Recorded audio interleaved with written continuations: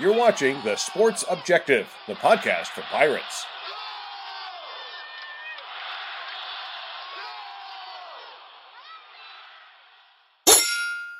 ECU, Pirate Nation, Purple and Gold family, stand to your feet, put your crossbones up, and lean side to side, yeah, and lean side to side, yeah, and lean side to side, come on, yeah, welcome to the island, man, it's crazy in here, a whole sea of purple and gold waving in here, keep a plank on the Shark Tank, traders beware, because we got a whole bunch of rowdy sailors in here. You're watching the Pirate Football Playback on The Sports Objective.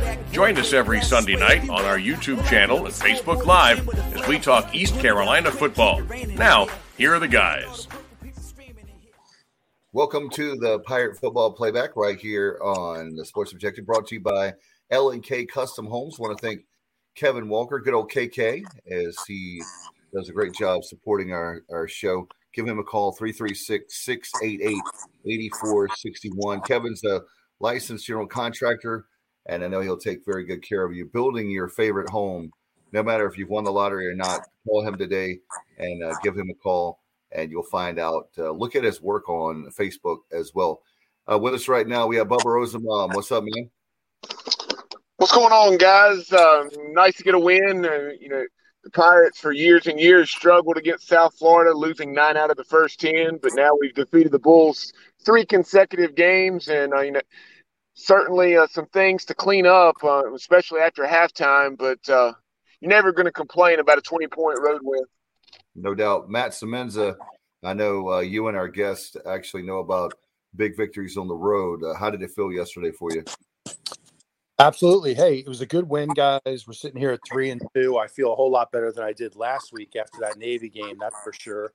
And it's always great to get a win. Like Bubba said, a 20-point win on the road is always a good thing. So happy to get back on track. Now I think we head into a really difficult part of the schedule, which I'm personally looking forward to. But, guys, very happy to have my former teammate Andrew Bays on the show tonight. Yeah, what's up? How are you?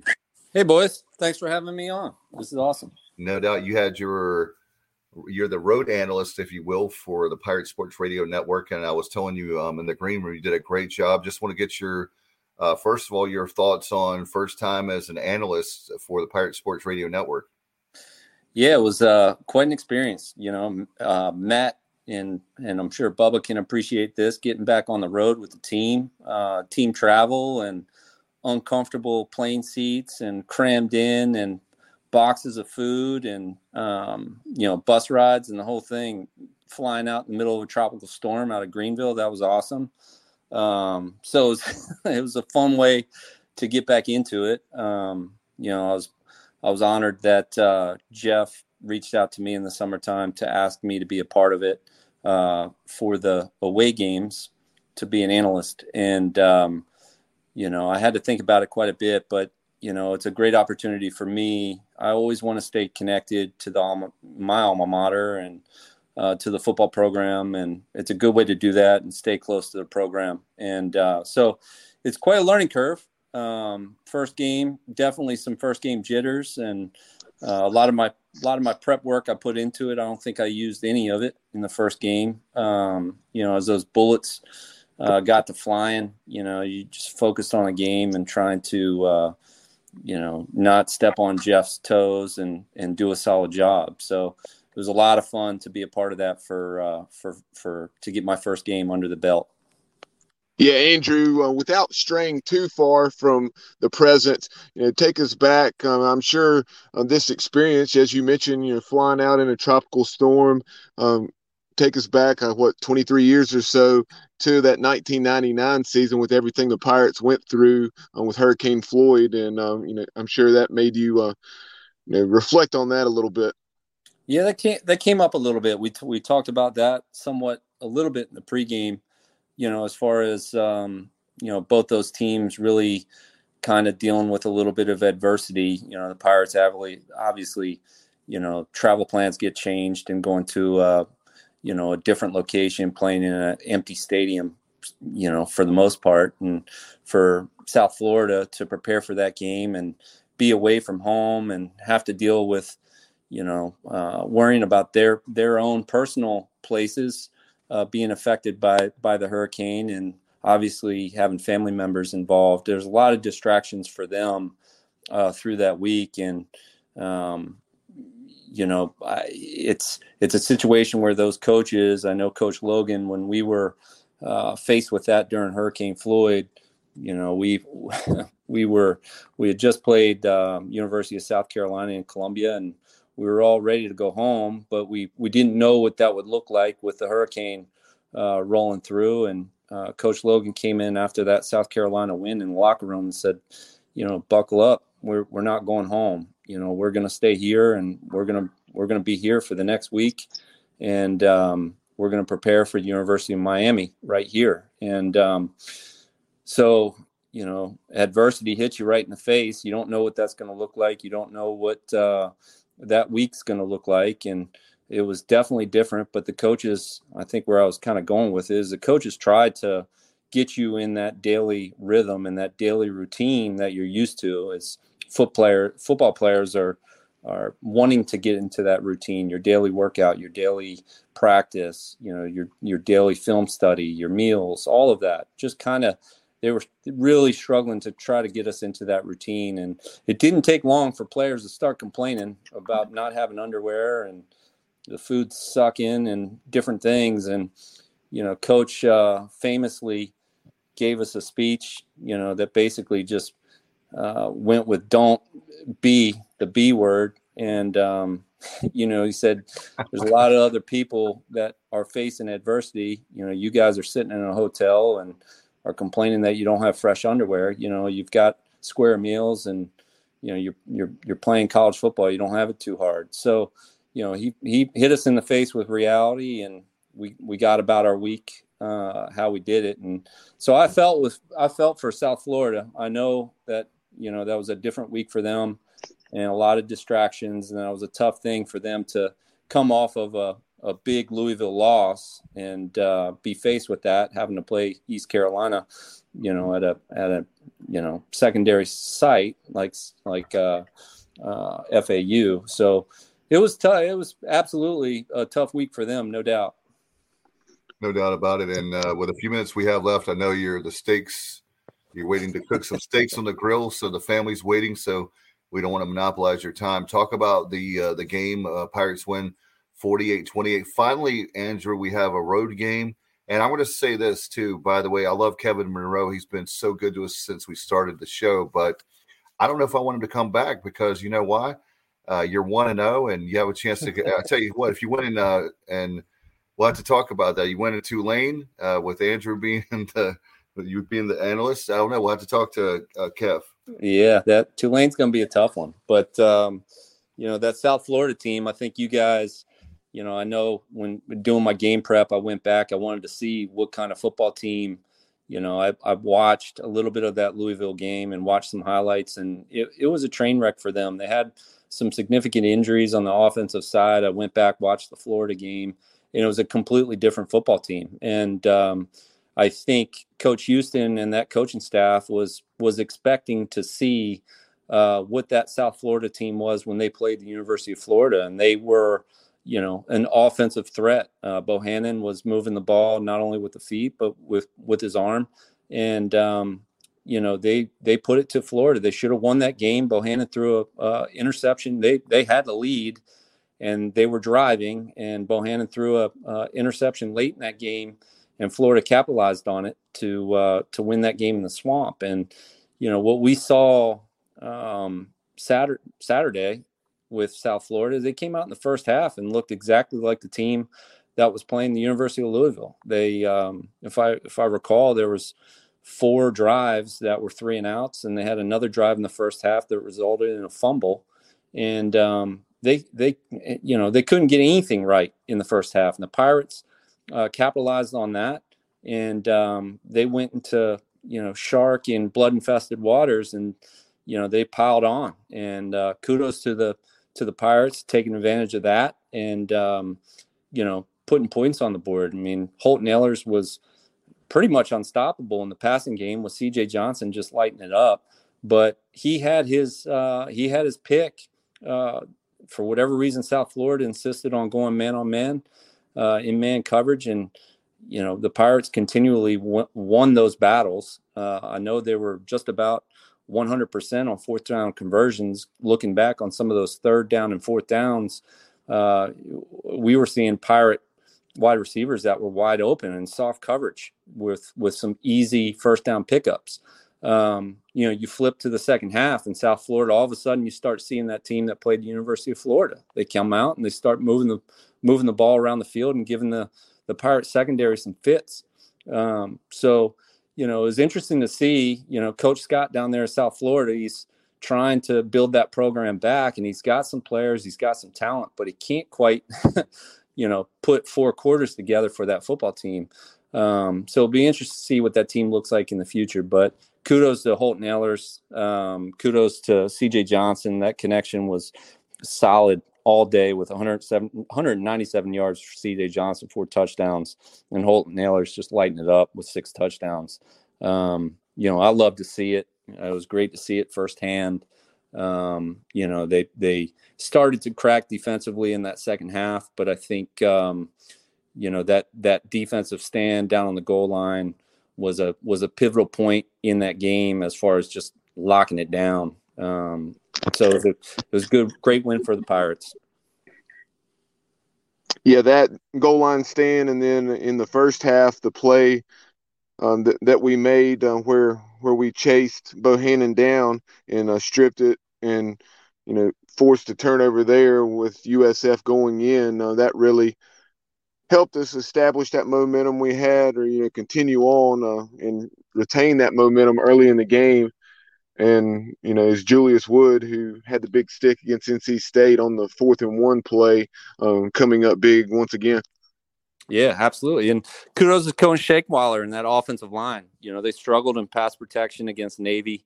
Navy defensive game scheme and game plan, were to knife the gaps and really kind of put some pressure on Holton and disrupted that passing attack. And Coach Shankwaller and the pass pro, I would say they answered the bell. They couldn't really get anything on the ground. I know Gunn came in late in that game and he was able to post some yards, which was good late to ice that game. But I was happy to see the offensive line shore up that pass protection. No doubt about it. And Andrew, I know we got to let you go. Do you have any final thoughts? And hope to have you back on. Maybe you can real soon, maybe next week or whenever you have time. Anytime, boys. Anytime. I'm interested to see, if we're able to continue. I know, Matt, you've been vocal with us as far as Donnie K, getting a little bit more screen games going, getting Holton involved in the rushing attack. And I think, that was one of my keys to the game was Holton taking advantage of his feet. We hadn't seen it much early in the season, and he had some first down opportunities. I know Holton spoke about it this week, last week on that drive late against Navy when he threw his interception. He regretted that. He thought that he should have put that on the down on the ground, run for the first down, and kept the ball and protected going in for that lead. And I'm happy for the boys. Happy to see a little bit more wrinkle to Donnie K's offensive scheme, and interested to see what they're going to scheme up for Tulane. No doubt about it. It's going to be great. And I know Matt. I know with Matt and Bubba, we've been working really hard, guys. Right, we're doing anything we can to say, Donnie K, please. If it's Mike Houston, Donnie K, whoever it is, please stop doing the conservative game plan, because when you play not to lose, you lose. I'm very aggressive, and I thought that was great in the first half where they were doing more things that we wanted to see the previous week. And now that you're playing, I'll say this before we let you go, Andrew. If you play conservative against Tulane, we're going to get beat handily. We can't afford to play. Some people are calling it playing scared. I call it playing conservative. That we're not going to be able to make it if I just don't see how we can win playing conservative against them, especially when we have the weapons we do. We need to use everything and anything to beat them. Yeah, no question. We've got a lot of – that's one thing, with Keaton Mitchell, kind of being on the shelf last week for that game, and really us not knowing what the status of Rajay Harris is going to be moving forward. I feel comfortable with our depth. I mean, Marlon Gunn's going to get more opportunity moving forward, I believe. And we've got a lot of offensive threats, two stellar tight ends, in a receiving room that's pretty deep. So I feel good about the offense all the way around. No doubt. Well, Andrew, thank you so much as always for coming on, and we'll let you enjoy those steaks. I like mine medium, by the way. And, you got it. Next time I see you. All right, man. Have a good one. Appreciate you. Thank you. Enjoy the steaks, buddy. Good to talk to you, buddy. We'll see you bye. guys. See you later. Bye. All right. Appreciate Andrew coming on. I know that he had, obviously, his family is over, and he was kind enough to come on. And Matt, I was, usually for me personally, I'm not the guy that's upset. You're usually the guy in our group text that's the upset one. You said that I had more positivity, but yesterday I was just so upset before the game. And then when I knew like what I saw in the first half is exactly what we needed to do. And I'm glad that we really opened it up. I know Bubba was giving me a hard time because I'm like, I was talking about the running game. He said, man, they're throwing it a lot on first down. I was like, I know, but like, my thing is what I was worried about. I want to get you guys' take on it. For me, how much of it was in the second half of USF finally settling down after all they went through with the coaching adjustments. But I was really hoping to see coaching adjustments from our side too. And not to say that you can put on that kind of intensity for 60 minutes, but the one thing that came to mind in the first half, as I said, I pray to God it's not a tale of two halves. Maybe I jinxed it, Matt and Bubba, but I just want to get y'all's thoughts on that. Yeah, I mean, we just played phenomenal in the first half. We were playing out of our minds offensively. You knew there was going to be a little bit of a letdown coming out of halftime. That's just kind of like human nature. There's always an ebb and flow into every game. But I will, yesterday I saw a few things. I mean, you got to give USF some credit for that second half. I mean, they came out of halftime very motivated. They do have a pretty good offensive line when you watch them. I thought they really held up well against our defensive line. They gave Bohannon protection. And he's the type of guy, he's a dual threat. So, there were several times where we had him in situations where it was third and long and, or second and medium, and he was able to make plays with his feet to beat us. So, I give some credit to USF, but I just think we had a little lull coming out of halftime, and, it just gave them an opportunity to get back into the game, unfortunately. And I know, I know for a fact our defensive staff, just knowing how coaches think, are not going to be very pleased with that, Dave and Bubba, and I'm sure they'll go to work on it, this week to make sure it doesn't happen again. People were talking about Bubba, the running back room, about with obviously it's a concern with Harris and Mitchell. To me, I was going to pitch this to you, Bubba. To me, the frustration for me is that apparently, with Bailey, is it Malkovic? He left the program, unfortunately. Bailey Malovic, I'm sorry. I always get his name wrong. Sorry, Bailey. But right now, we only have 6 guys that are playing on offensive line. I didn't realize that, but that's a concern of mine because our line has been playing pretty well. But, man, when you had Foote go down yesterday, I was like, oh, my goodness. But thankfully, I think he's okay. It was just he was shaking up a little bit. That's part of the game. But we got to hold our breath. We have I'll say this, and then, Bubba, you take it. For me, I feel like if we can keep the injuries down on offensive line, we have a shot to at least be in the championship game, if not win it. I'm very confident on our team. But, man, that scares me to think it's not the play of the offensive line. It's the depth of the offensive line that really worries me.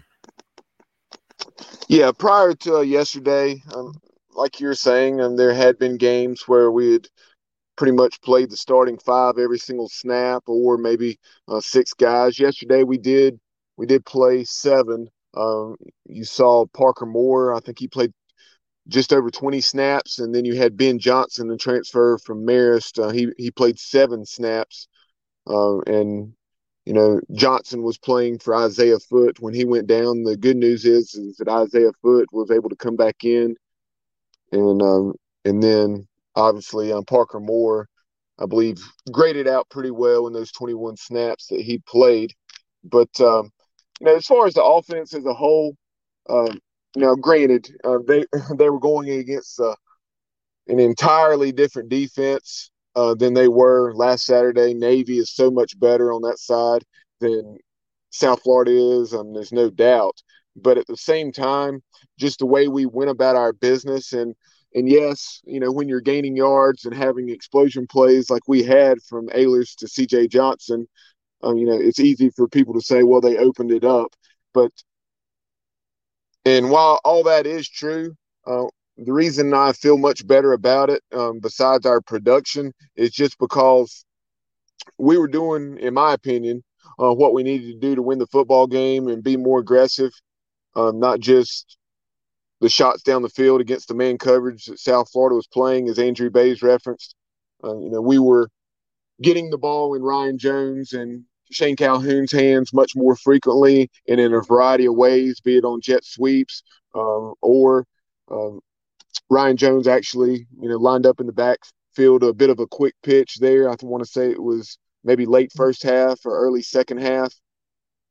So you saw Holton with some of his play action stuff, and I know Matt will speak more specifically about this. The RPO, game. There was a time in the first half where there was a read play and he pulled it and had a nice 7 or 8 yard gain at least, and then there was one in the second half where where the defender came up a bit, and then Ryan Jones was open over the middle. So all those things, and there at the end of the first half, it'd have been easy 34-7 to not be aggressive. I love the aggressiveness that we showed with that 2-minute offense. Not only did we try to score, but we had a nice tempo about things, showed a sense of urgency, and love that. And then I know some folks were thinking, just because we only scored 7 points after halftime, that we took a foot off the gas. And yes, the execution wasn't as good as it was in the first half, but I love the way we handled the way we were calling plays. It wasn't just 3 runs and punt. We did a good job of, play action on first down at least twice there in our first 2 possessions. And I just felt much better about things, not only because we scored 48 points, but just the way we were going about our business offensively. Yeah, I did too, Bubba. And, you could definitely see that there were some new wrinkles added for this week's game plan. Personally, I was very critical of the offensive play calling against Navy. Listen, coaches are going to have bad days just like players. It happens. And that was not our best day calling plays. But yesterday, I really liked some of the things I saw. And you touched on a few of those things, Bubba.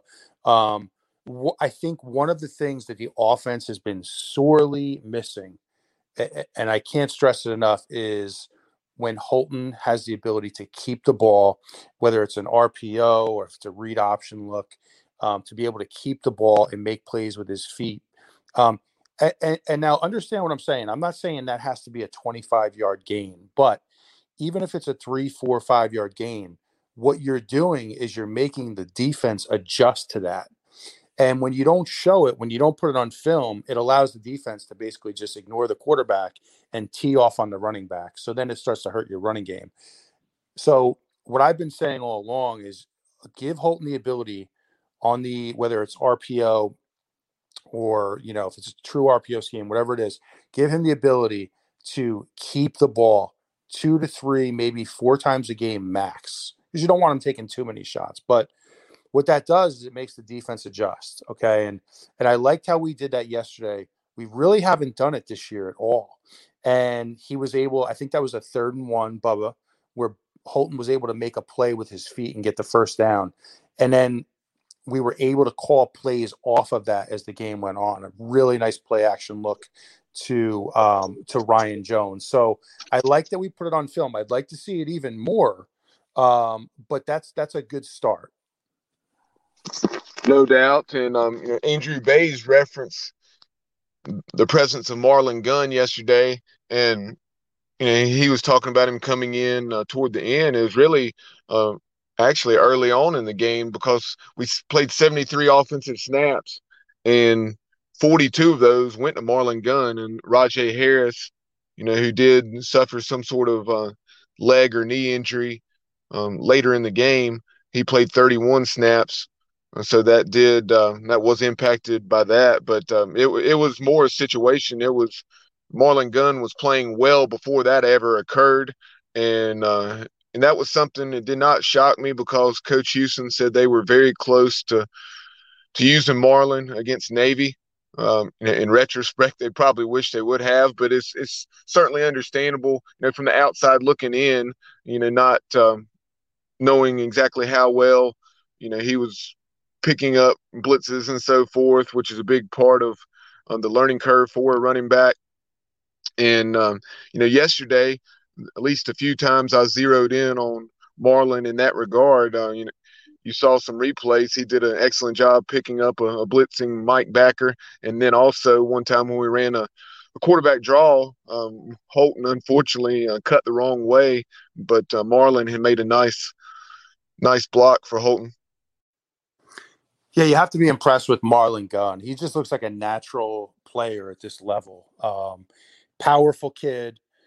Really impressed, too, with his ability to pick up the offense so quickly. And to your point, Bubba, about that quarterback draw for Holton, he did make a very nice block. Holton made the decision to go to his left. Had he gone to his right, he would probably still be running. But, that's one of the ones that happens, guys. Like, that's one of the ones you look at the film and you're like kicking yourself. Hey, why didn't I just go to the right? But to your point, Marlon made a very nice block. And there was a key first down pass play where he got about 7 or 8 yards on a little flare out of the backfield.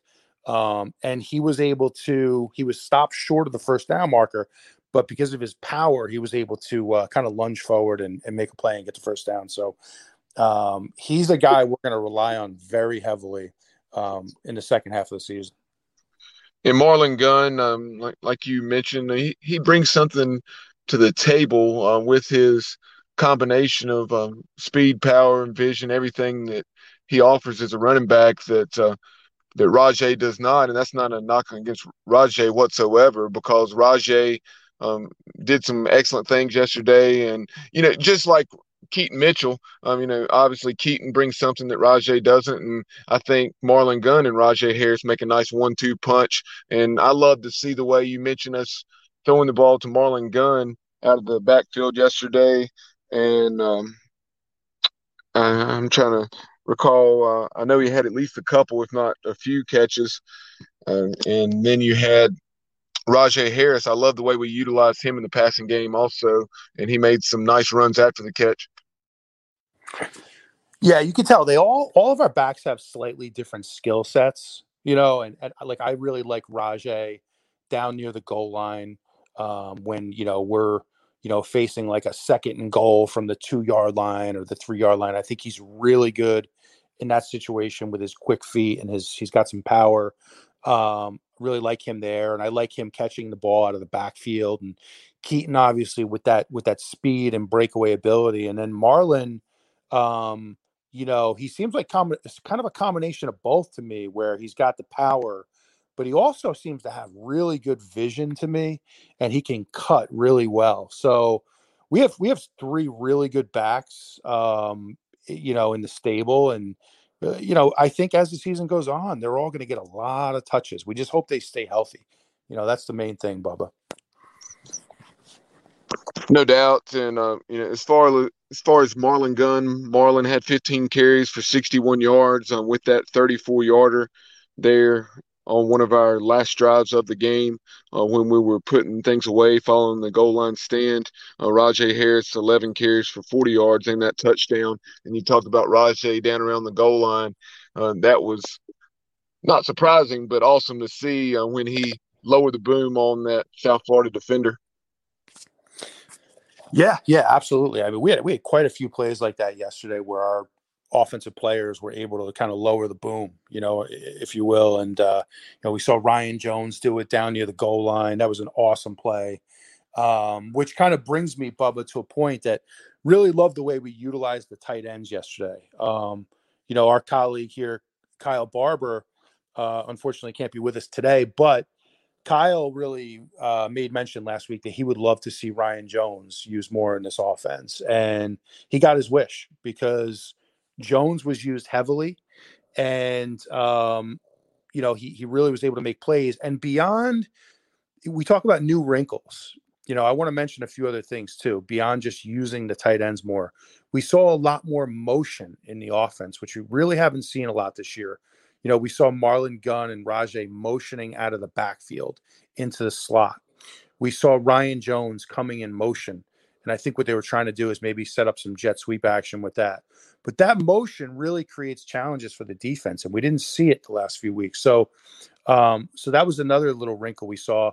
And then, hey, hallelujah, Bubba and Dave, you know how happy I am about this, but we did see a wide receiver screen for the first time all year. And it only went for about 3 or 4 yards, but we need to have that play in the offense because there's just times throughout the course of a game where you need to be able to, have that play, in your arsenal. And so I'm just really glad we kind of added that wrinkle too. But a number of new things this week that I think Pirate fans should be really pleased about. It goes to show that our staff kind of evaluated themselves last week. Hey, and Kyle says I am here. Kyle, there he is. Glad you're able to join us. What were your thoughts on yesterday's 48-28 win down in Boca Raton? Great first half, obviously. Y'all were talking about Marlon Gunn, and he's going to step up immediately. Harris has got a knee injury. Who knows how bad it is? They said Keaton is week to week or day to day with a hip pointer. So you need at least one of those two back this week.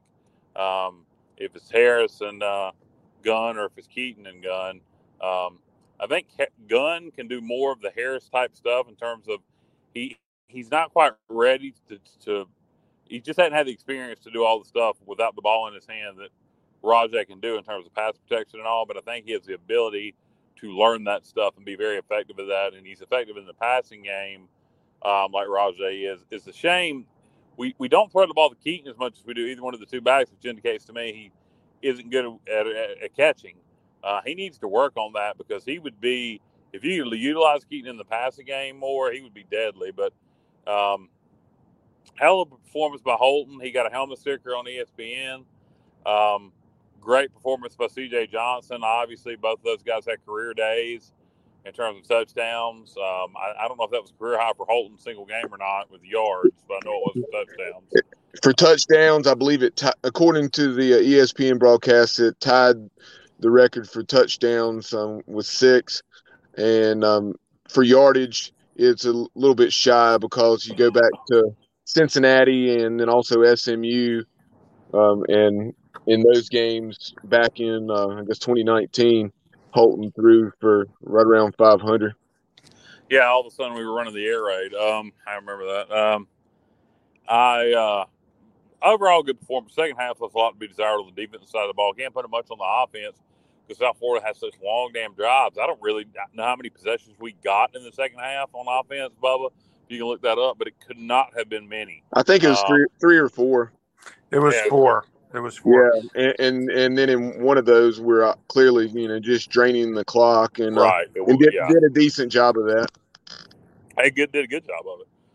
We could have been aggressive and tried to score there, but it was I need to rub it in anymore. So I did a really good job of running the clock on that last drive. That last sequence of the game, after dominating first half, second half, the defense just decided the game was over, and then the offense just didn't give me any opportunities. It was good to end the game on a positive note and carry positive momentum out of that game with the win, with the goal line stand, which I thought was – I don't really think it would have made a difference in the game, but it was huge to put them away there and then to drive the field in the game with the ball in our hands. And the only reason we didn't score is because our main goal was to run the clock. That was really good football to see. That goal line stand with about 7 minutes to go, and then that was a 6-minute drive, Bubba, to run the clock out. Yep. And like you said, I still think we'd have held on, but glad we didn't have to find out and not make things any more suspenseful. But Dave, welcome back. So we were just discussing Marlon Gunn and just the presence that he made yesterday, and then obviously moving forward, depending on the status of Keaton Mitchell and Rajay Harris. Yeah, you guys know how I've been big on him. In fact, we had heard about it's the same thing with Keaton Mitchell a couple of years ago and practice guys. We had heard about Marlon Gunn and, hey, this guy is moving up the depth chart. And Matt, it's how it is with anywhere you play. You want to put your best players out there. And I really am worried about Harris guys. I'm not sure. I know the knee. Marty Fearer said on the radio broadcast yesterday that out of the tent, he was icing his knee. I was hoping that he wouldn't have to. I know, Kyle, you had expressed some concerns too when I mentioned that in the group text yesterday. And for me, my biggest concern is those guys are huge. I'm huge fans of them personally and professionally. They're great guys. And what I worry about is we bring them back. I understand the significance of the Tulane game. I'm just worried about you bring them back, and what if they have a season injury, ending injury, they hurt themselves worse, and all of a sudden we're going the second half of the season without Harris and or Mitchell. Well, with Mitchell, a hip pointer, I don't know much about the injuries, but it sounds more like a pain tolerance thing. I don't really know if a hip pointer can get worse. It's more to do with pain tolerance, from my understanding. Bubba or Matt would be more qualified to comment on that than me, because one of them may have certainly had teammates that have. But with a knee, you do need to be careful, and they will be. If Rajay isn't ready to go, what'll probably happen, I think he bruised his knee bad against Navy, and then it happened to even worse in this game. So he'll probably get an MRI. That's my guess the first of the week, just to make sure that it is a deep bruise and nothing more. And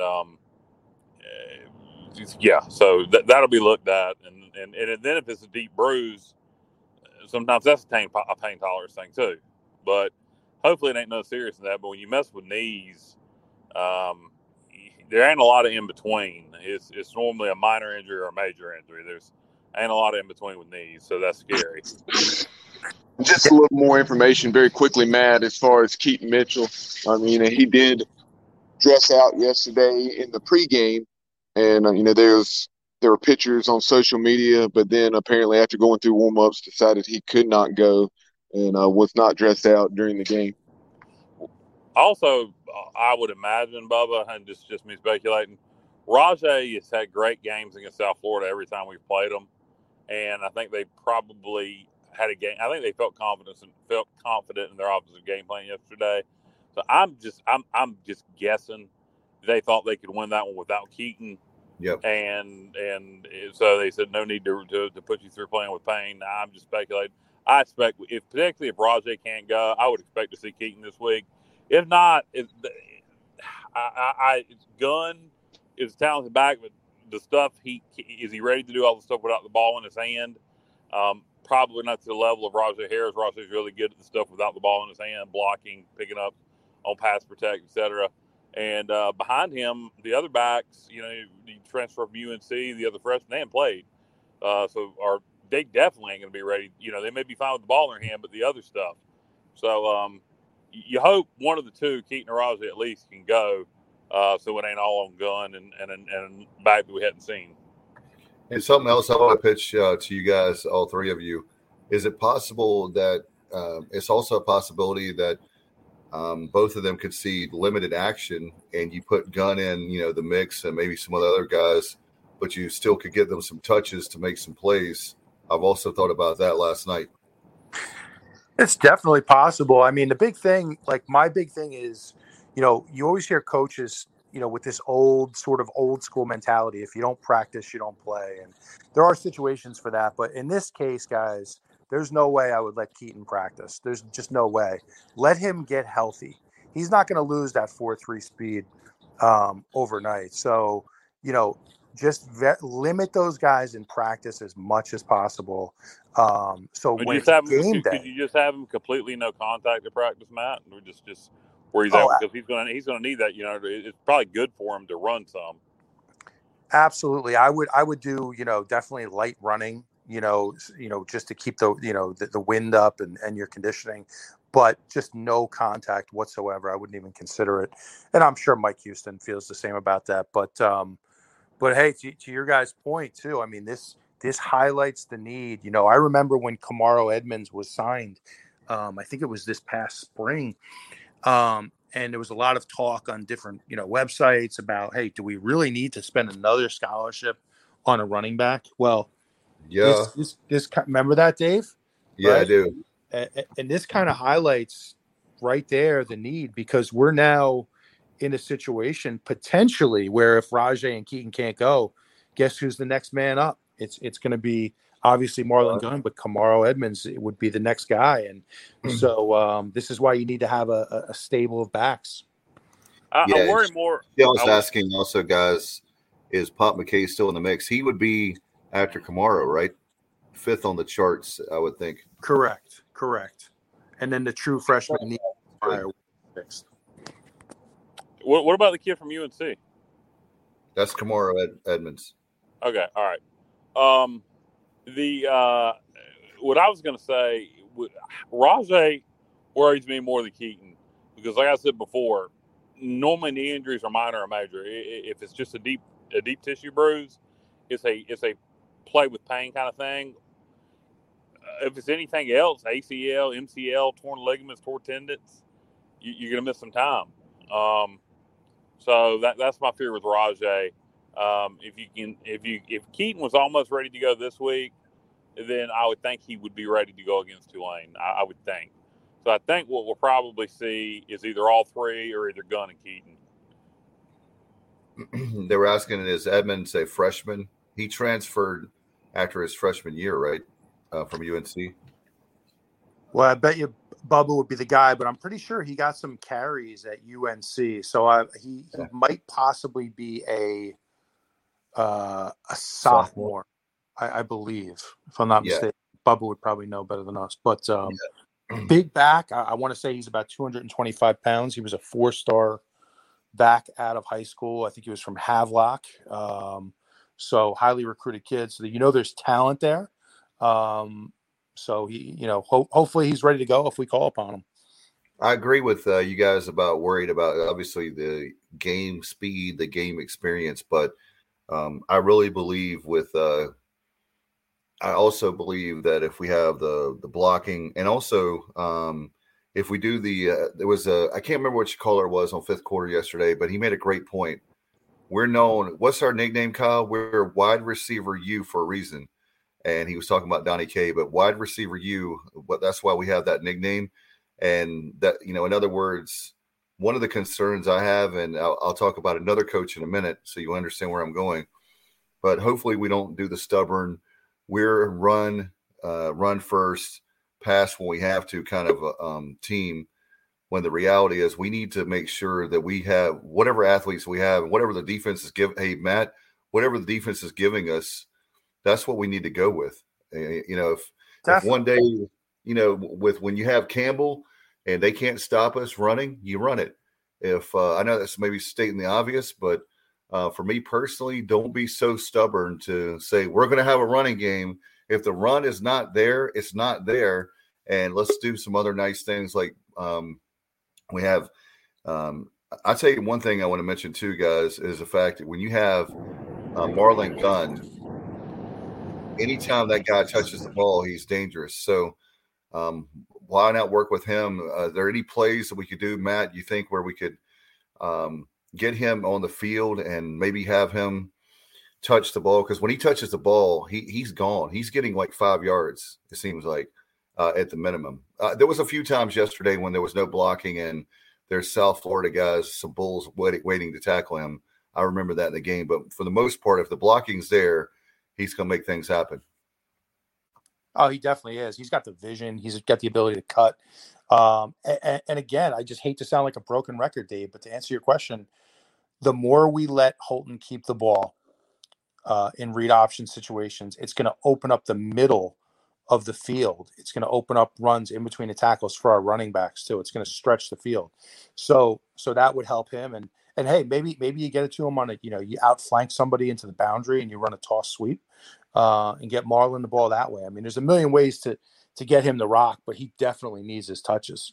You know what I always say, Matt, and I'm going to pitch it to Bubba. He has some numbers. Bubba, I'm going to say this real quick, but I always say, let Holton be Holton.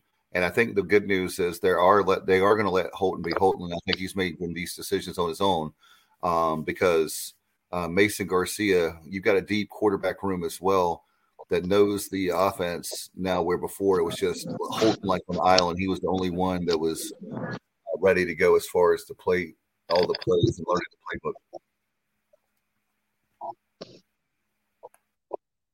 And taking a look at some of those numbers, we talked about the day that Holton Ahlers and C.J. Johnson had yesterday.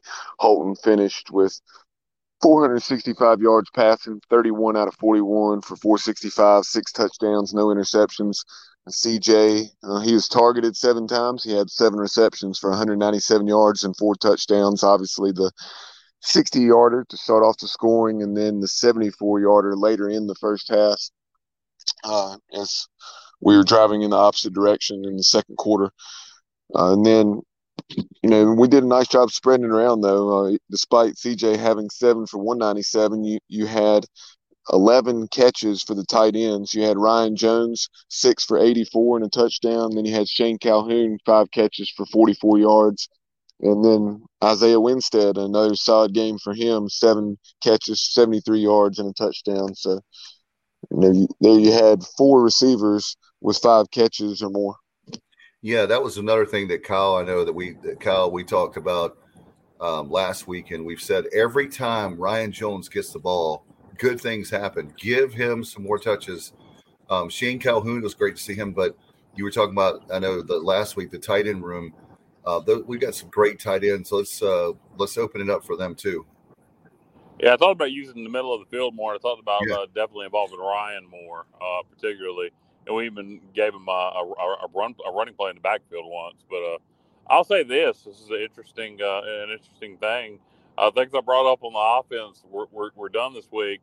When you have suggested friends, my number one suggested friend for 2 days in a row was Donnie Kirkpatrick. So I don't know if he was watching the podcast and went and looked on my Facebook page and said, that dude knows what he's talking about. I highly doubt it, but I did think that was funny.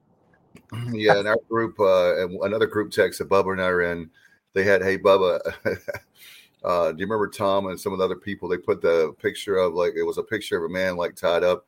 The joke was that Donnie Kirkpatrick was tied up in the hotel room and somebody else was doing the play calling. Well, guys, one thing I love about working with you guys is we're always honest. We are very honest on the show. Last week we were critical of the play calling, but hey, this week you got to give credit, right? We give credit when it's due, and Donnie called a very good game yesterday. He bounced back. So, I give him props because, hey, last week, I don't know how much that was Donnie or it was Mike Houston wanting to play a certain style, right? You just don't know exactly how that's working behind the scenes, but you got to give credit this week where it's due. I mean, he called an aggressive plan. He showed new wrinkles. He got the tight ends involved. And I don't think we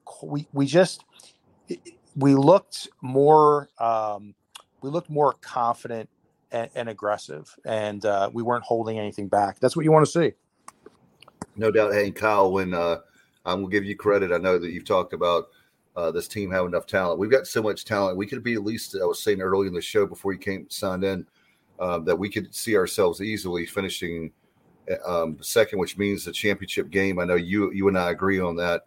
And it's if we want to get to that game, you've got to play when you always hear the same cliches all the time with so we're going 1-0 this week, but you know what?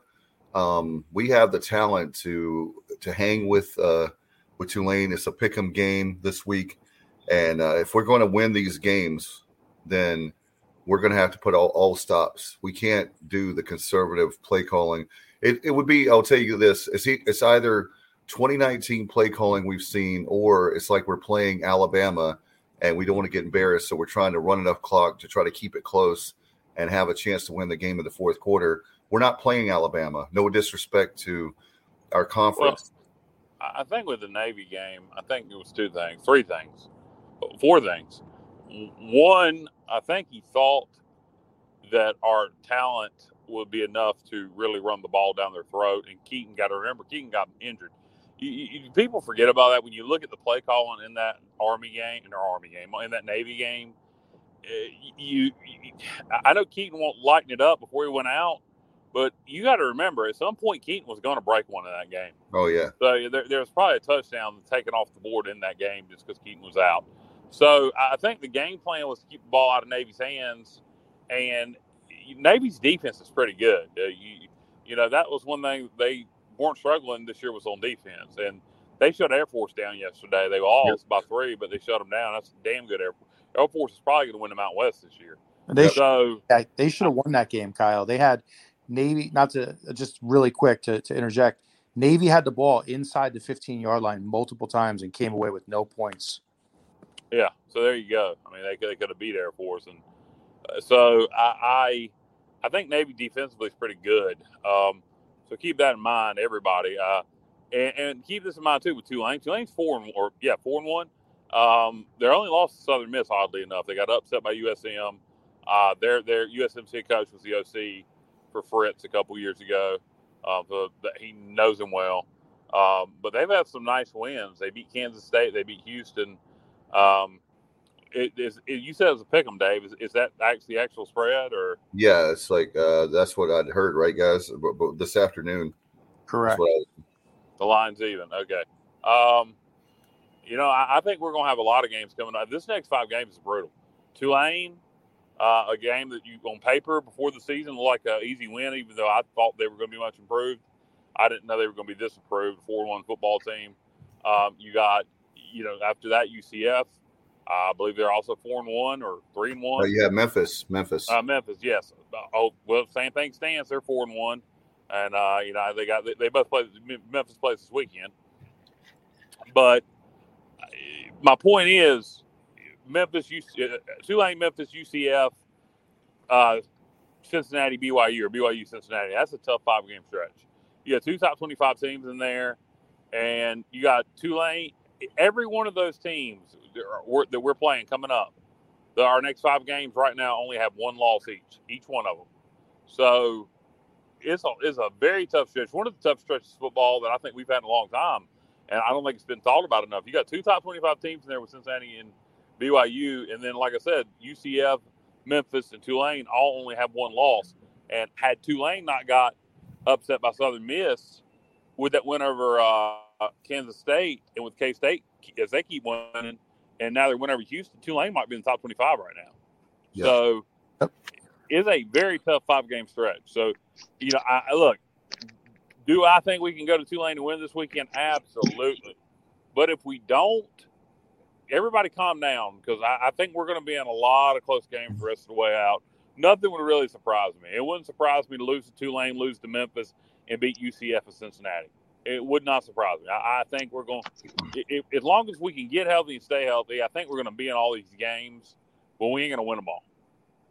Yeah, as far as Tulane, very impressed with them in that game at Houston. Obviously, Houston had been up and down as well in a bunch of close games, having lost close games to Texas Tech, and then also another one in there. So. And then they had won close games against UTSA and Rice. So yeah, with Tulane, despite that loss at home to Southern Miss, and like Kyle mentioned, they're ranked 35th this week, so to speak, according to the number of votes they're receiving and points they have in the AP poll. And they're 4-1. And in that game against Southern Miss, it was kind of one of those deals where they must not have taken advantage of some red zone opportunities or something in that nature, because I noticed on the box score that I think they were only -1 in the turnover battle, but they had outgained Southern Miss by 200 yards. Yeah, well, you know, guys, like Kyle, when you kind of go back here for a second, you look at your point about, you know, the stretch of games coming up. And right here, we have a pick'em game, right? A pick'em game against Tulane. And this kind of takes me back to one of my fears right now, and that's our field goal kicking game. Because I worry that one or two of these games possibly could come down to the kicking game. And which takes us back to yesterday, fellas. Another missed extra point. And again, you know, not trying to bang on Owen Daffer, right? We all know he's a great kid. But listen, at this level, this is not high school. You can't miss extra points. You cannot miss extra points. And this is the fourth time this year, for whatever reason, whether it's blocks, you know, it's just unacceptable. We have to get it fixed. And if he can't do it, it's got to be next man up. Yeah, not only that, but when you look at Daffer, you know what's interesting, guys, is that he missed the extra point. And if you noticed, how many times, Bubba, you're our numbers guy, was it 3 times? Did we get 2 out of 3 on 4th down? But we're going for it. And I tell you what, there's no disrespect. Even if Daffer makes every single one of them, I'm the kind of guy, like I watched the Bills and the Ravens today, and the Ravens went for it on their side of the ball. It might have been the 34. I can't remember, but that was in the 4th quarter. Hey, go for it every time on 4th down, unless it's ridiculous, like at the 20 or 30-yard line if you're on 4th and 7 or something. But we've got to go for it every time. That's my gut feeling. Go for it. Question. I got we were 3 for 3 on 4th down. Oh, 3 for 3. Good. Okay. Now let me ask y'all this: in these situations where, like yesterday, where we were well ahead in the ball game and the game's in hand, I know what you're going to ask. And instead of going for it on 4th down, in those situations, why not let Daffer try a longer field goal in a no pressure situation, just see if he can hit it, give him some confidence. I thought about that same thing, Kyle. I mean, you had a 20-point lead. At one, obviously that was the final. I thought about that too. I think when it comes to a tight ball game, like Matt said, there's no way in the world I'm putting Daffer on that kind of pressure. I'm going for it. I like to go for it anyway. I like to roll the dice, and I tell you why. Because before, especially this year, the defense, I would have been nervous. They'd probably score on us. But now with that defense, man, oh man, I love our defense. And I trust our defense. And so I feel like that we have a good shot of stopping them. How about that? Another goal line stance. We even had the goal line where the fumble early in the first half that really made a big difference for me. Well, I wish we had a kicker that we had confidence in to make a 50-yard field goal every time. That's a dangerous weapon. But if you're going to go for it consistently like that, and you're not going to let him try any long kicks, if we don't have, and maybe we do have, all of a sudden last year against Navy we had confidence in him to make a long kick. So I don't know, but then if you're going to do that, then be aggressive. Don't settle for a short field goal. Keep on being aggressive if you're gonna go for it. Don't get down inside the and run it every time. And not that we do that all the time, but go ahead, Matt. Sorry, guys, I cut out there. Oh, sorry, Kyle. Yeah, just cut out for a second. I was just going to say, to your point, I mean, the one thing we don't know about Daffer and his backups in particular, and, like, I would love to be at practice and observe, but obviously that's not going to happen. I live in Connecticut. But, you just don't know what they're seeing throughout the week in practice. And they drill it every day. They set up their field goal kicking unit, and they practice it every single day.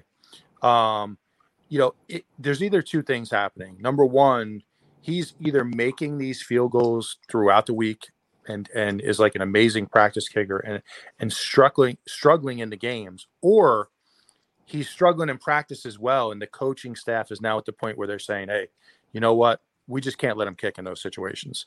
So it's one of have y'all ever seen this in practice? I don't know. This is just a thought, and this is like a psychology thing, and it may be a terrible idea. I don't know, Matt or Bubba, if either one of you ever seen this. Have you ever seen a kicker get inside his head and then at practice, instead of encouraging him, just have a bunch of players go just talk crap to him the whole time while he's trying to kick it, tell him he's a worthless piece of crap, his mama's a whore, everything else in the world, just to get under his skin, get in his head, and just so he can kick with vile and anger, like where just almost like where you put more pressure on him there than he even has in a game.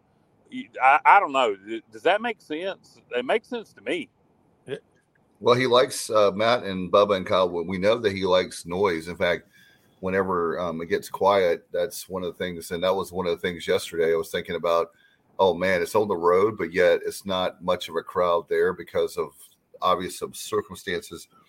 But, man, this week, you can better believe it's going to be that way at the stadium. It wouldn't be that way, Matt, at the Superdome, but it certainly will be that way. Yeoman Stadium, so you're looking for that. Yeah. Thank you. Well, I'll tell you, I do that. I do that with my AAU basketball team. I coach for free throws. Exactly what you were describing. I have the teams surrounding. Call their mama's whores. Jesus Christ! You better calm down, Matt. We stay away from the mama whore part, but we do yell and we scream and we talk trash, and it's designed to create pressure. So I think it's a great idea. Hey, anything that's going to work at this point, why not? Yeah, you're talking about free throws, Matt. Wait. Uncle Jesse told me to watch my mouth. Now, is that Uncle? If that's Uncle Jesse from Dukes of Hazzard, yes, sir. If it's Uncle Jesse off Full House, bite it. Well, Uncle Jesse from Dukes of Hazzard is dead, so I don't think he's making any comments. Well, you know what I'm saying? Whichever Uncle Jesse that's supposed to be representing. Yeah, he's saying, no way, dude. Calling your mother a whore, really, Cal? That's wrong, dude. Well, I wasn't calling your mother a whore, Uncle Jesse. Your mother's a lovely lady. Wow. Okay. So instead of sitcoms and shows from the 70s and 80s, let's talk about. I do have a topic I'm going to throw at you. I thought about this morning. Just like the Clint Eastwood movie, The Good, the Bad, the Ugly. From yesterday, what's the good, the bad, the ugly? What do y'all have? The good, Holton, Ahlers, and C.J. Johnson. The bad is Keaton Mitchell and Harris's injuries, and the ugly was the defense in the second half, minus the fourth quarter stand.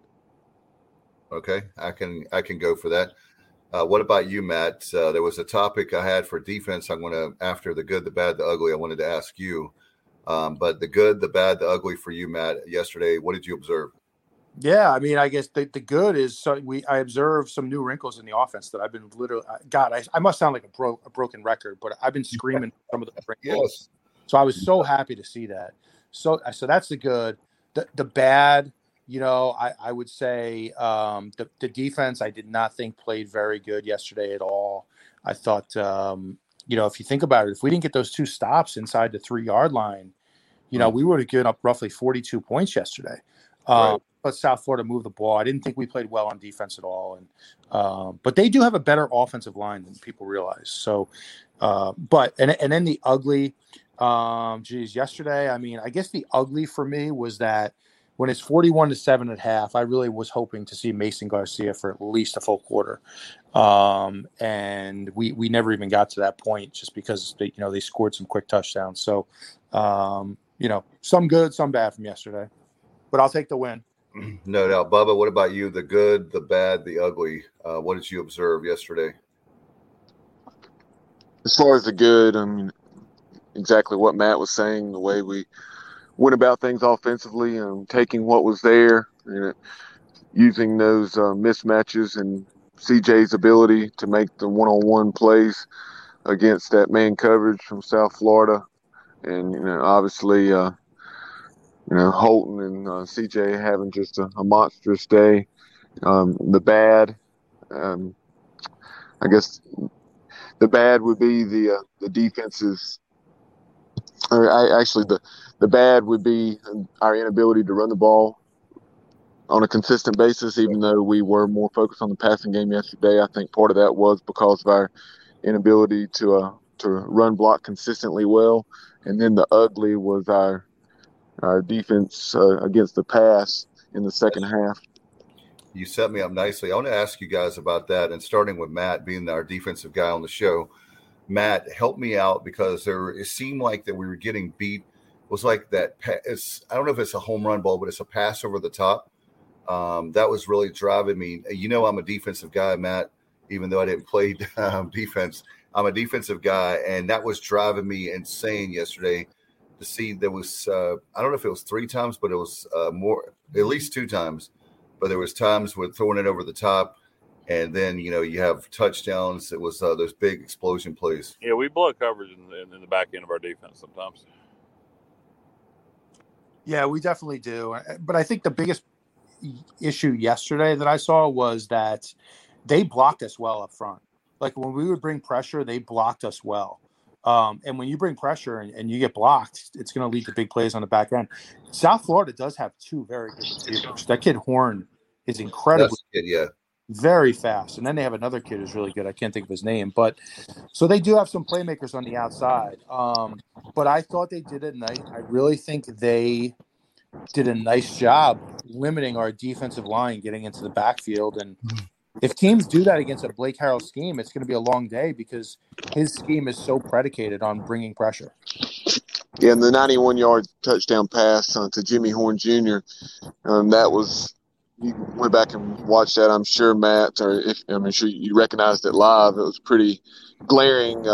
Our safety took a poor angle, and when he took a poor angle breaking on the ball, as soon as he making the tackle, as soon as he took that poor angle, it was no doubt it was to the house. Yeah, by the way, Uncle Jesse was asking if I played on offense. Matt, I told him I played on offense on the tailgate lots. So. Yeah, well, hey, listen, we need offensive players everywhere. Is Uncle Jesse a troll?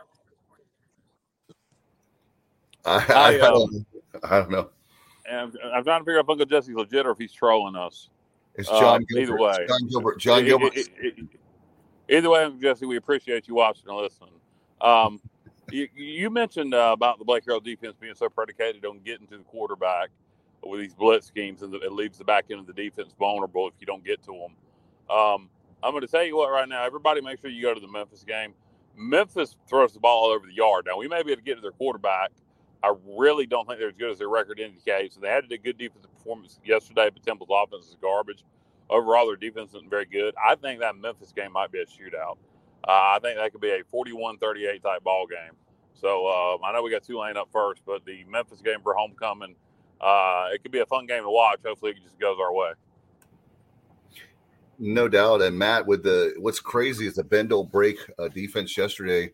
Having those, how many times is it 4 times? If my memory serves me right, the goal line stances for the season. I think that's right. But man, it's crazy how we've had 4 this year, and that's something that if we're going to win close ball games, that's another way that we win close ball games is the 6 that they don't get, and then we drive it down the field, and the 6 we get. That's a huge. I know that's stating again the obvious, but that's a huge swing that if we can do that. Definitely, and it shows that there's character in the players in the defense, and that they don't just lay down. I mean, it's a good sign when your defense continues to fight on every play. So, they're definitely very good at that. It's definitely the 4th or 5th time that I can recall, Dave. But it was big yesterday because it stopped 2 touchdowns. The turnover and then the goal line stand down there. So, awesome to see. It may be even more than that, because I think we did it twice against NC State. We forced a fumble one time, I believe, and then we did it twice against NC State. Yeah, twice against NC State. We did it against Navy on the first drive. We did it twice yesterday. And it seems like we did it against Old Dominion also. So we're really good down there, and to me it goes to always make the play, stop them, because y'all remember it was a touchdown, then it was reviewed, and then we got the 4 down stops. So so people forget that. So always make that stop. Don't just, don't give up on the play, because that one stop at the 1 yard line, fixed with the way this defense can get up to play goal line defense sometimes. Don't give up on the play. If you can stop at the 1 or the 2, we may keep them out of the end zone.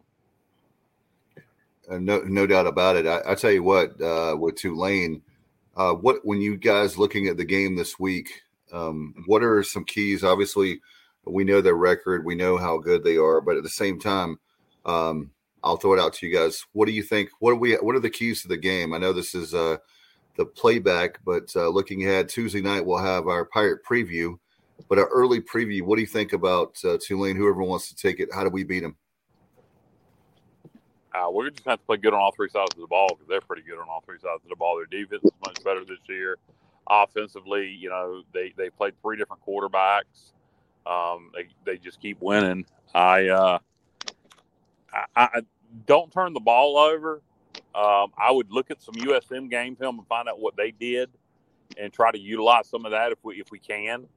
But they're a well-rounded football team. So I think we're going to have to do the same. I think we're going to have to play well on all three sides of the ball to oversimplify it. And that's something, as far as I'm sure Southern Miss had some success with something, but they only had about 250 yards of offense in the game. So, that's something. Take advantage of red zone opportunities, apparently, Bubba. Yeah, must have been those red zone opportunities and the inability of Tulane cashing in, because they outgained them like 450 to 250. And then, like I said, there wasn't a glaring discrepancy in the turnover battle. But, yeah, as far as Tulane and what I saw, they have some very good skill guys. Spears and Watts stand out. And Tajay Spears, he had about 60 or 70 on the ground the other night, and then he had the game-winning touchdown reception, and I think that was one of 6 or 7 catches he had on the night. And he'll remind you of Keaton Mitchell with his speed. He may not be as fast as Keaton, but he is he's very fast, and he's very elusive. So we'll have to do a good job of keeping Tajay Spears under wraps. And we'll probably have Corey Glore on our Pirate preview on Tuesday night, and we'll talk to him more about him. But I know he's someone that he just said in the past he had not been able to stay on the field from an injury and health standpoint. But when he had been on the field, he had demonstrated that explosiveness, and we're seeing it in the Houston Cougars, and Dana Holgerson certainly saw it on Friday night. Hey, Matt, I had a question for you, because you were, and maybe Kyle and Bubba too. When it comes to Tulane, you guys, you hit on something that I was thinking about during the game, and I totally forgot. So you mentioned it earlier in the show. How about if we could do like the Jeff Blake kind of stuff?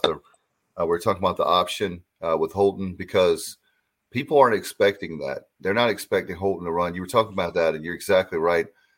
Tulane, if we could find a way to do some wrinkles like that and some of the other things you talked about, that's we're going to have to find different ways to win the game.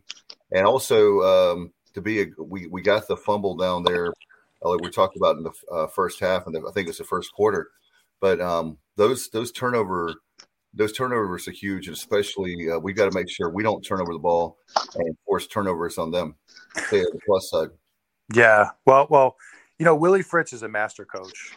He is an outstanding coach, and we need to have a tremendous game plan. And part of that game plan is not just coming out, or how we approach the game, but anticipating how he's going to adjust, and then we readjust. So we need to have a tremendous game plan going into that game. But, I think, and Dave, I apologize. I forgot what your question was there. But no, I was talking about I was just making the point that you had mentioned earlier, and I wanted to mention as far as beating Tulane. I think there's a lot of, and you guys may not agree with me.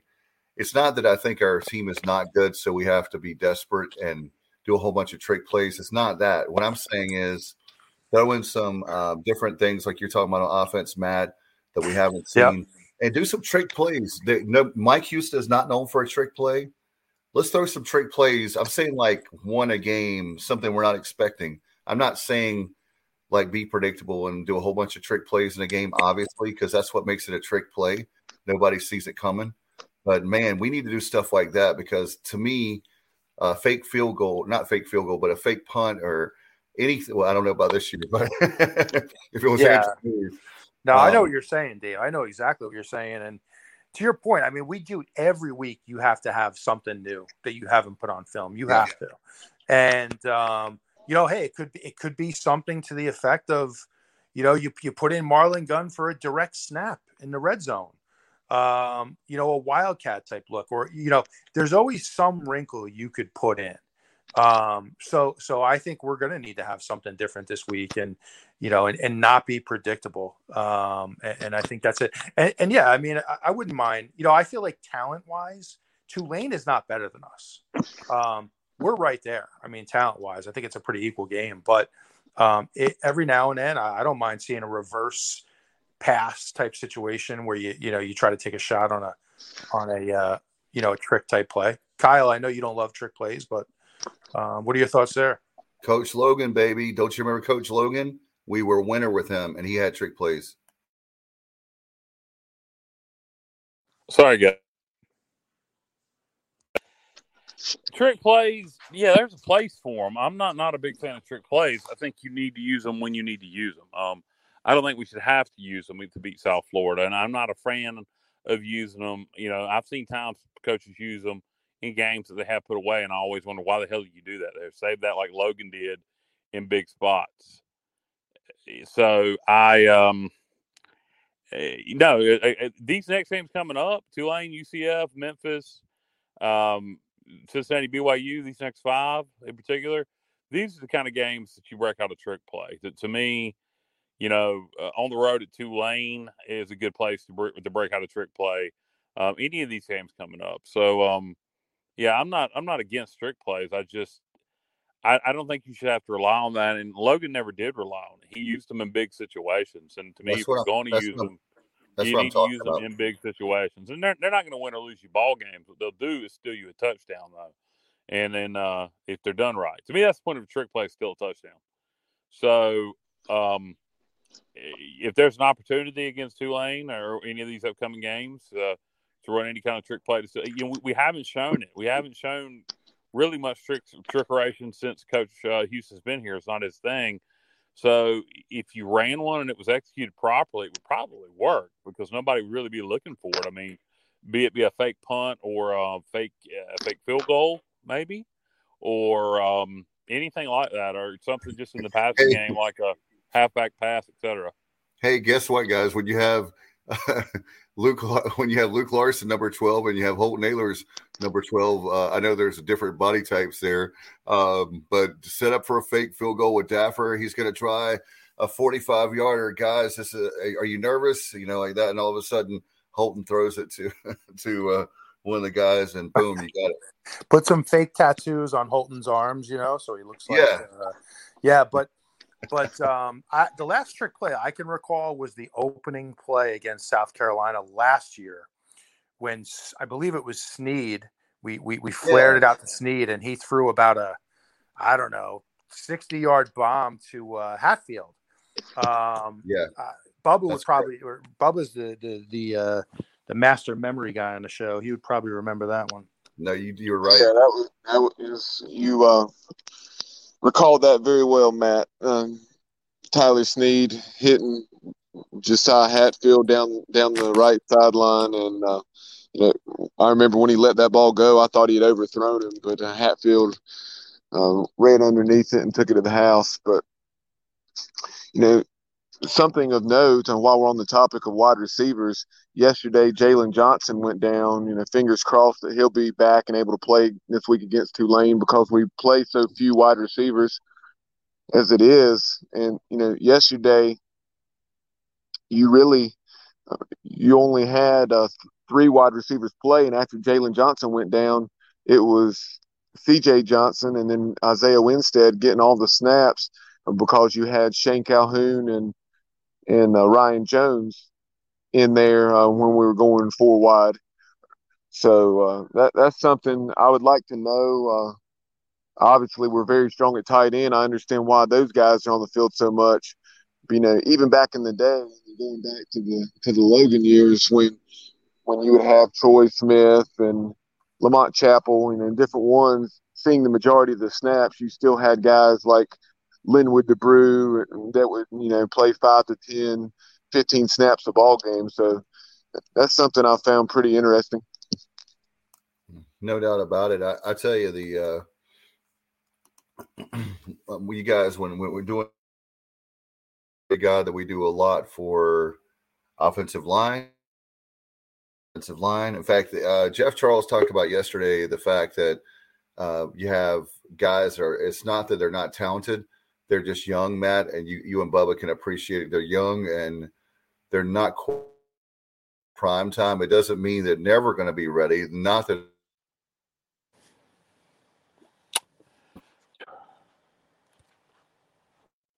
when it comes to I know we had a all signing class this year, but I'm hoping that we can get some more offensive linemen if it's transfer portal. Well, Dave, you're cutting out there for a second, but I agree. You can never have enough offensive linemen, and we every year. I love the recipe here at East Carolina. You develop a few guys from high school. You try to bring in a portal guy if you can, maybe a grad transfer like a Justin Red. But one thing I wanted to mention that we really haven't talked about, and it's been kind of hush hush, is the loss of Bailey Malavik, guys.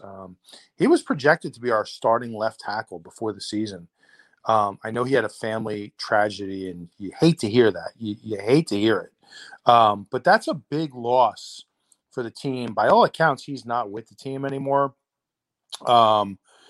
Justin Red, guys, when he was player of the year in the MEAC, he was a right guard. He had never played left tackle before, especially on this level. So now you have a situation where, we probably could have platooned at the left tackle between Malavik and Red. And now he's kind of forced to go the whole game. So, we're just not at a situation here where we can afford to lose guys. And that loss of Malavik, you just hate to see. You hate it for him. You really hate it for that kid because he's been through a lot with the ACL, and then, he tragically lost a family member. So I'd love to see him find a way back to the team. I don't know if that's in the cards. I don't know anything about it, but it's a big loss.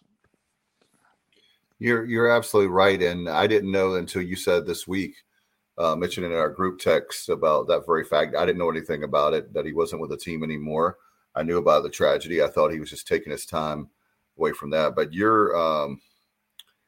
it's just so much fun, to cover this team. And when you see situations like that, where we thought that the wide receiver issue as far as depth, and it turns out that's been one of our strengths. And then one area, guys, we thought we would be rock solid would be offensive line. It's not that we don't have quality guys, but another thing that I want to mention is Justin Red's going to be gone next year. You have, I believe Avery Jones, does he have one more year or is he gone? But that's going to be another thing as far as experienced guys playing line.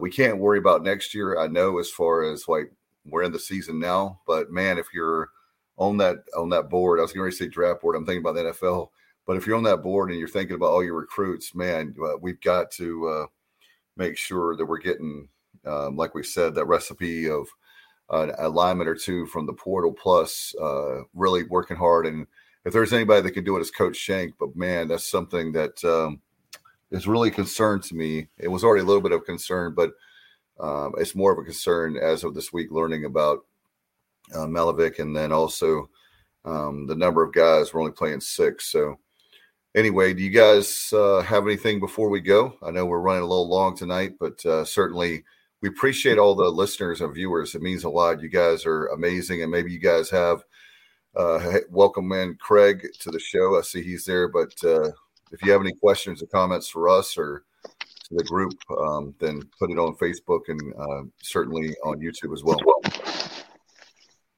Yeah, Dave, taking a look around the American, and Kyle referenced that game with Navy, part of the Commander-in-Chief Trophy. Obviously heading out to Air Force, they fell 13-10 yesterday. He talked about the Memphis Temple game. Temple was up 3-0 at halftime, and then Memphis rolled in the second half.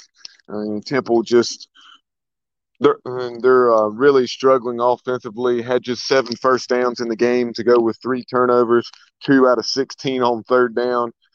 Their defense, like I mentioned, limited Memphis to 330 yards and generated 5 sacks. So the Owls are very good on defense. But Memphis won that game 24-3. And then you had Cincinnati winning at Tulsa, and the Bearcats are 24th in this week's AP poll. And Coach Fickle and the Bearcats were 31-21 winners at Tulsa last night after leading 24-14 at halftime.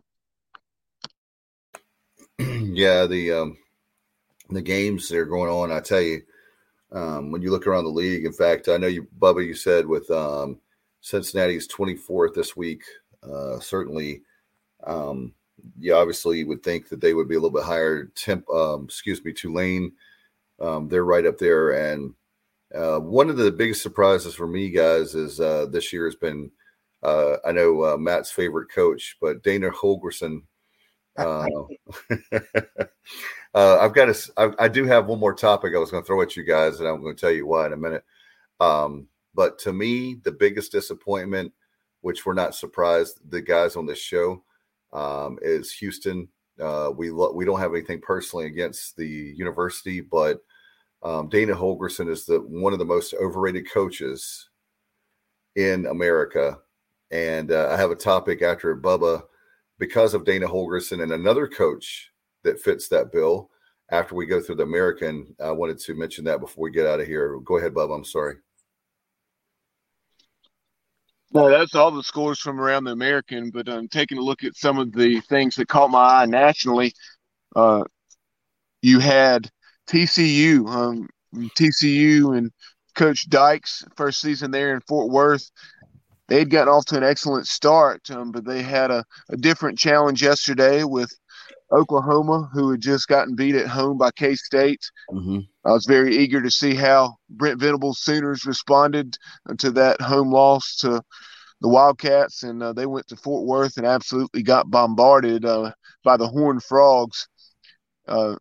Max Duggan, the quarterback for TCU, had, I think, something like 450 or 500 yards of total offense, and the Horned Frogs under OC Garrett Riley, which was very unique, and Garrett Riley going against his brother's former school before opting to move on to USC.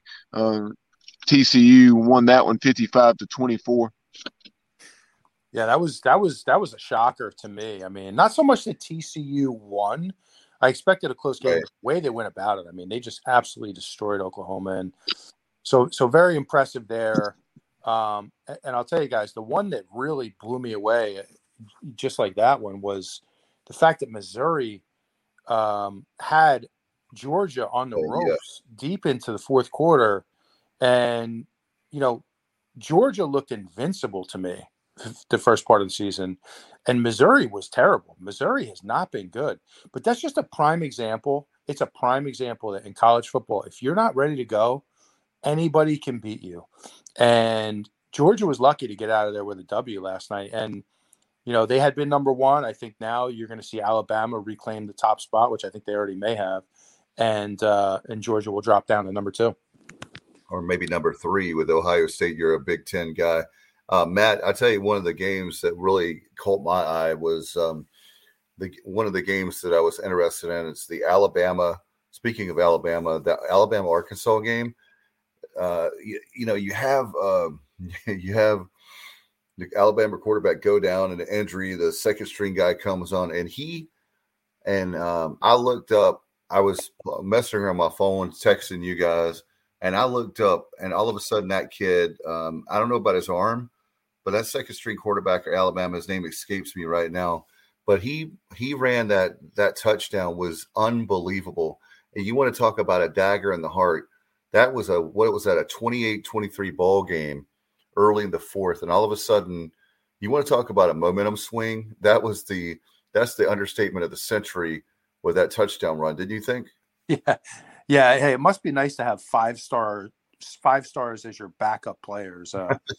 Sometimes when you're 3 deep at Alabama, you have 5 stars that are like literally sitting the bench there. But that kid's just a phenomenal athlete. You can see the athletic ability, and I mean, hey, Alabama, they always find a way. I mean, they just always find a way, and they have guys just stacked at every position, and so you got to give them credit. But yeah, I agree. That kid was very impressive. So, and Matt, by the way, this is another topic I just remembered I didn't talk about is, and I'm going to ask you this. I'm going to give you 3 teams that have surprised me this year. You ready? The most obvious one for me is Kansas, number 1. Mm-hmm. They're 5-0, and people can say whatever they want to, but Kansas competing in the Big 12. Are you kidding me? We're not talking about basketball. Number 2 would be Duke, and obviously Kansas beat Duke, so you can't put Duke number 1. It's like my biggest surprise. And then number 3, another team that you mentioned last week, and you beat me to it, and I feel like you stole my thunder, but that's okay. We're buddies. I'll get over it. I'm just kidding. I'm just kidding for people watching and listening. It's Syracuse. Those 3 schools, man, I'm telling you, if you'd have told me at the beginning of the year in the summertime, if Matt came to me and says Kansas, Duke, and Syracuse are going to be good, Dave, this year, I would have laughed at you, and I have a lot of respect for you, but I would have laughed on that one. I wouldn't have blamed you because who would have ever thought? I mean, especially Kansas. I mean, you talk about what a turnaround, right? What a turnaround. I mean, I think those are 3 great examples. And then, you see TCU and then how about UCLA, who I am fan of. Course. I'm no fan of Pac-12 football. I'm very open about that, but UCLA has really, shocked me as well. So quite a few teams around the country. I've been surprised at just how bad Wisconsin has been. And I know Craig Doucette just mentioned, in the chat that, Craig's got a few good ones. I just want to take a second. So Craig mentioned that Wisconsin fired their coach today, which is incredibly rare at Wisconsin. I mean, they've had probably 3 coaches in the last 30 years. So that's very rare. And then I got to give Craig props too for his Little Giants reference. If you've ever seen the movie Little Giants, Craig made a reference to that as well. So some good points there, but definitely some surprising situations. No doubt. And by the way, and you're going to be proud of me because I didn't do my homework as far as research. Actually, listen to the guys on SiriusXM. If you have ESPNU radio on SiriusXM, it's one of my favorite channels. And they were doing the show today, and Tom Luganbill, and they were talking about the Big Ten West. And how about this? Purdue beats Minnesota yesterday, and there was 7 teams. So 6 out of the 7 teams in the West are tied for first place, except for wait for it, Wisconsin. And they were talking about Wisconsin, which is strange how Wisconsin is not first or second in that division. But, man, they have tough times there in Madison. But, Matt, I follow – because of you, I've been paying more attention to Big Ten football. And for the West to have 6 out of 7, I knew it was competitive. But you want to talk about parity, that Big Ten West is probably number 1 on my list this year. Yeah, that side of the division's wide open, and it seems like all the power is, you look at on the other side with, Michigan, Ohio State, Penn State, right? And it's definitely wide open. But, I mean, I personally love the Big Ten, Dave. I think one of the reasons I love it so much is because the elements play a part, especially now as you get into October. You start to see the cold weather. You start to see, like yesterday at Penn State, there were like 10 turnovers in that game. Just a cold, rainy, sleet conditions. And then when the snow kicks in, it's even more fun, in my opinion. So, yeah, hey, I'm glad I'm making a fan out of you, buddy, to bring a little attention to the Big Ten. Hey, Bubba, real quick before I pitch it to you, Bubba, I was looking at the schedule for Duke, and we had Will on from Clemson on Thursday night. He was talking about Duke's schedule, and I'm going to take up for Duke real quick. You guys ready? He was talking about, oh man, it's a nice story, but the schedule gets harder for them, and of course they can lose. They're 4-1. They can lose the next 7 games. Anything is possible, right? But check this out. They have they're at Georgia Tech this week. That's a good chance they can get a W then. And I tell you one thing, North Carolina, they have this family weekend for Duke at Wallace Wade. Now, that North Carolina team, maybe they can score some points, but I'd love to see Mike Elko's defense versus that offense for North Carolina at Miami, at Boston College, 2 teams that haven't been playing very well. You have Virginia Tech. The last 2 games at Pitt and the home game against Wake Forest, those last 2 games will be the only games left on the schedule that really scare me as far as I don't think they have a chance. But anyway, I'm not a Duke show, but I wanted to make a point, Bubba, with Will acting like that, basically they had all the wins. I don't think he meant it that way, but I know the schedule is not easy, but it's not the Duke team I expected this year to where it was going to be like a 3-9, 2-10 kind of season. Yeah, like you mentioned, I, out of curiosity, took a look at the Blue Devils' remaining schedule as well once they posted like a 38-17 win over UVA last night. Like you said, I mean, a lot of games that could go either way, and a bunch of those. Yes, the Blue Devils may be a slight dog, but really none of them would shock me if Duke was mild upsets, and based on the schedule that you rattled off and the way Virginia Tech is struggling offensively. You mentioned Miami and the way they've been Jekyll and Hyde. Georgia Tech, obviously. But hey, Georgia Tech. Tough to figure, man. But after firing their AD and Jeff Collins, the head coach, they went up and won at Pittsburgh. Who would have ever thought that, man? It's frustrating. I mean, this is certainly in no way, shape, or form, rationalize any shortcomings that we've had. But you thought we were frustrated last week. A very similar situation. Can you imagine how Pitt fans feel, losing to Georgia Tech at home? Expecting to compete and win the Coastal Division and play for an ACC title and win an ACC title. No doubt. And I was thinking about too with UVA, and I know Alice puts up UVA and Virginia Tech have new coaches. Would Old Dominion be the best team right now, or Liberty, one of those 2 teams in the Commonwealth? I mean, I don't know. I just that's something that hit me. A lot of fairly mediocre football being played, or less than mediocre football being played in the Commonwealth. No doubt. Hey, by the way, guys, Matt, I think Bubba's getting a call. I'm going to pitch this to you. So, to me, I'm going to start off this part, and then we'll get out of here, I promise. To me, thank you, Craig. JFU, of course. I don't know what I was thinking. I need to go to bed. Thank you, Craig. Craig is we have the smartest listeners and viewers out there for sure. I want to get your opinion, those of you listening and watching, and of course, Bubba and Matt. To me, the most overrated coach in all of college football. Are you waiting for it? I call him Jumbo because I think his ego is Jumbo big time. That's why I call him Jumbo. Jimbo Fisher is the most overrated coach in all of America. So, Matt, I'm going to put you on the spot, and then Bubba, whichever one wants to go first. Before we get out of here, who is the most overrated football coach in college football? Whew, that is a great. Or is it Dana, or your favorite, Dana Holgerson? Whew, that is a great question, man. I need to give that some thought. I mean, okay. I see one that might, a program that nobody talks about ever, and a guy that's been there for about 100 years that I feel like he keeps them steady but never really wins much. I'll go with Kirk Ferentz at Iowa. Oh, wow. Yeah. Their offense is just abysmal every year. It's terrible. And I don't know. I just feel like Iowa's underachieving a little bit. as a program. So I'll go with Kirk Ferentz. Yeah.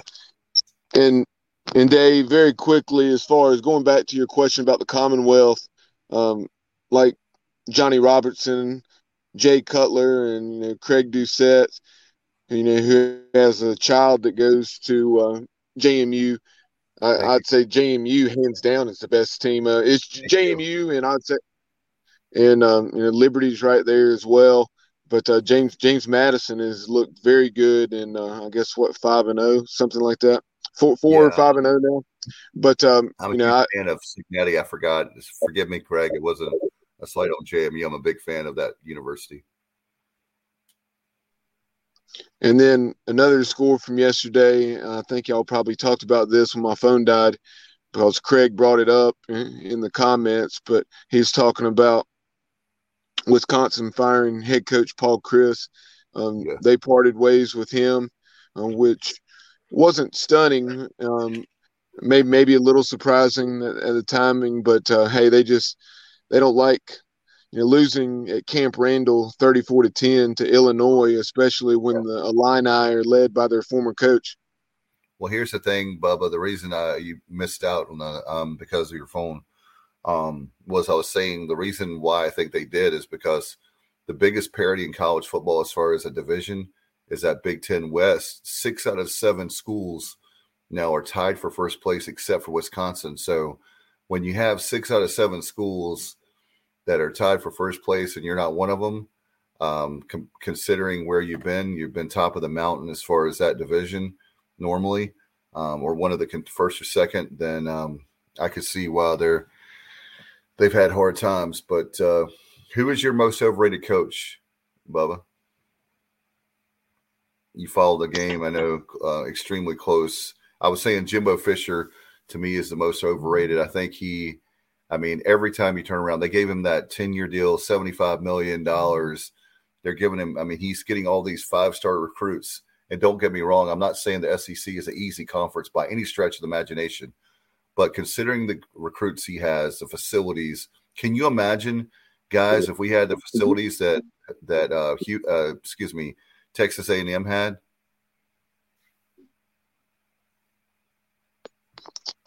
Yeah, a lot of people would love to have their money, but it's not going to happen. But I'm going on the opposite end of the spectrum, and he had his chance to go to the SEC with Oklahoma, but opted to go to USC. But it would be interesting to see what a Lincoln Riley, or another coach like that would be able to do at Texas A&M. And obviously they felt like they had their Lincoln Riley, so to speak, with Jimbo Fisher. And who knows, they may still prove to be that they do. But there's certainly plenty of doubters now, and rightfully so, because I saw a stat saying that his record after this amount of games into his tenure is the exact same record as what it was for Kevin Sumlin. Wow, Bob. I was thinking about during our game yesterday, I was thinking about Kevin Sumlin. That's crazy. Wow. Yeah, I was wondering about, and he, of course, went to, I believe, Arizona and got fired there. But let's get out of here. Agree, Bubba. We've been long, and I appreciate everybody.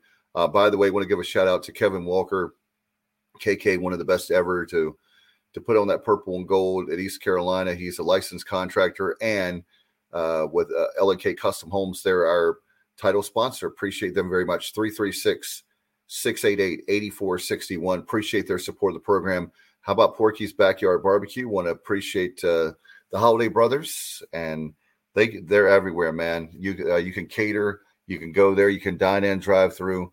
252-661-0337. If you're familiar with Williamston, it was the Captain D's in front of the old Walmart shopping center. They call it Roanoke Landing, and that's where they are. They've got great food. Check them out. They're open daily, 11 to 8. And finally, last but certainly not least, another great supporter of the show. I'm talking about pgxgloves.com. Mark Menakazi. Kaz has been so good to us the last few years, and want to give him a shout-out for everything that they do for pgxgloves.com. In fact, you can click on the promo code and just type in ECU, and that would be that 25% off. You get the discount for custom baseball gloves. They got batting gloves, football gloves, swag, and so much more. So appreciate that for everything. All right. Thanks to Andrew Bays, our guests, and of course, Kyle and Bubba, Matt. Appreciate you guys so much.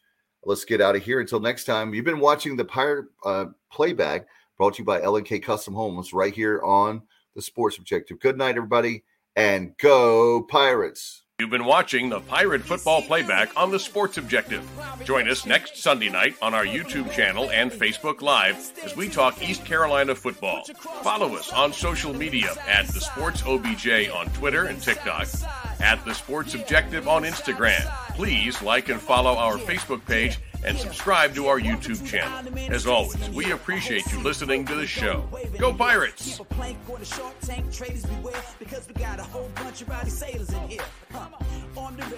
With Lucky Land Slots, you can get lucky just about anywhere. Dearly beloved, we are gathered here today to... Has anyone seen the bride and groom? Sorry, we're here. We were getting lucky in the limo and we lost track of time. No, Lucky Land Casino, with cash prizes that add up quicker than a guest registry. In that case, I pronounce you lucky. Play for free at LuckyLandSlots.com. Daily bonuses are waiting. No purchase necessary. Void where prohibited by law. 18+. Terms and conditions apply. See website for details.